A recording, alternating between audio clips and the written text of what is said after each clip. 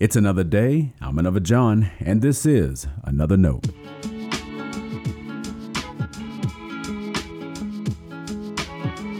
Today's edition of Another Note is titled Losing Interest.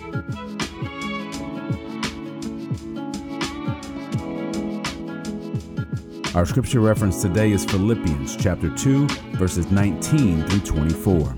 As always, may the Lord add a blessing to the reading and hearing of His holy word.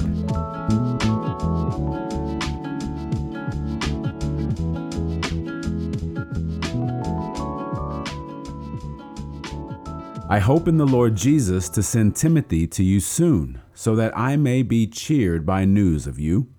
I have no one like him who will be genuinely concerned for your welfare. All of them are seeking their own interests, not those of Jesus Christ. But Timothy's worth you know, how like a son with the Father he has served with me in the work of the gospel.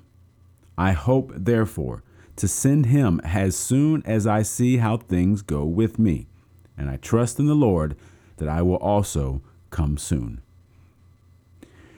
This is the word of our Lord.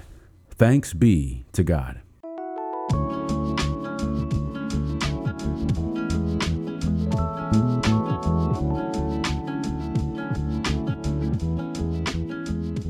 I'm writing today's devotional while reflecting on Judas. My sermon text this weekend is from John 12. Mary anointed the feet of Jesus, and Judas didn't like it. Now, I try my best to keep my projects separate. Many of you know this daily devotional is one thing I write. I also hatch daily text messages. Those are apart from my Bible studies and weekly sermons. From time to time, I also post a few video ideas. And I need to get back on TikTok. My goal is to keep all that from sounding the same. At times, though, some ideas interact. So even though the reading for today is from Philippians, I'm still thinking of Judas. And here's why. The Apostle Paul loved the Philippian church. He wrote to them and wanted to hear how they were doing. It was his hope to send Timothy to them. Young Timothy was like a son to Paul, certainly a spiritual son. The young man's reputation was great.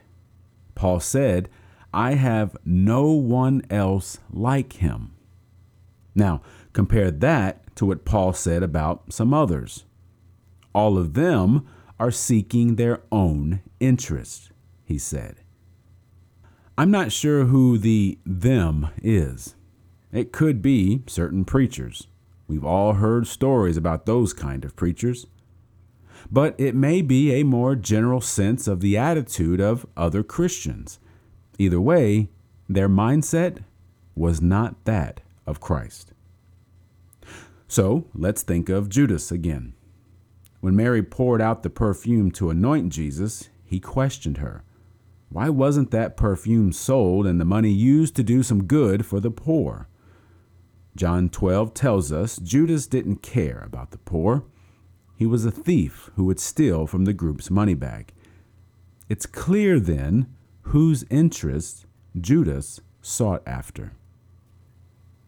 Now, how many times do you suppose we've taken from the money bag? And that sounds harsh, right? We'd never steal from the church. I'm glad you wouldn't. But I can't help but think of so many of the conversations I've had in ministry. The ones where it was evident the interests of Jesus were not front and center. They happen a lot. As a result, we make a lot of decisions based on our interests. Maybe we do so with good intentions, or we don't realize how self-centered we can make our churches. If we do not reckon with our selfishness, how much of a difference of attitude is there between us and Judas? Stay blessed. Thanks for always supporting Another Note. This is our daily devotional.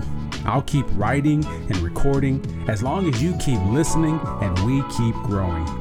If you ever find Another Note on iTunes or anywhere else podcasts are available, make sure to leave a review so others can join us. And the easiest way to connect with me is online at anotherjohn.com. God be with you.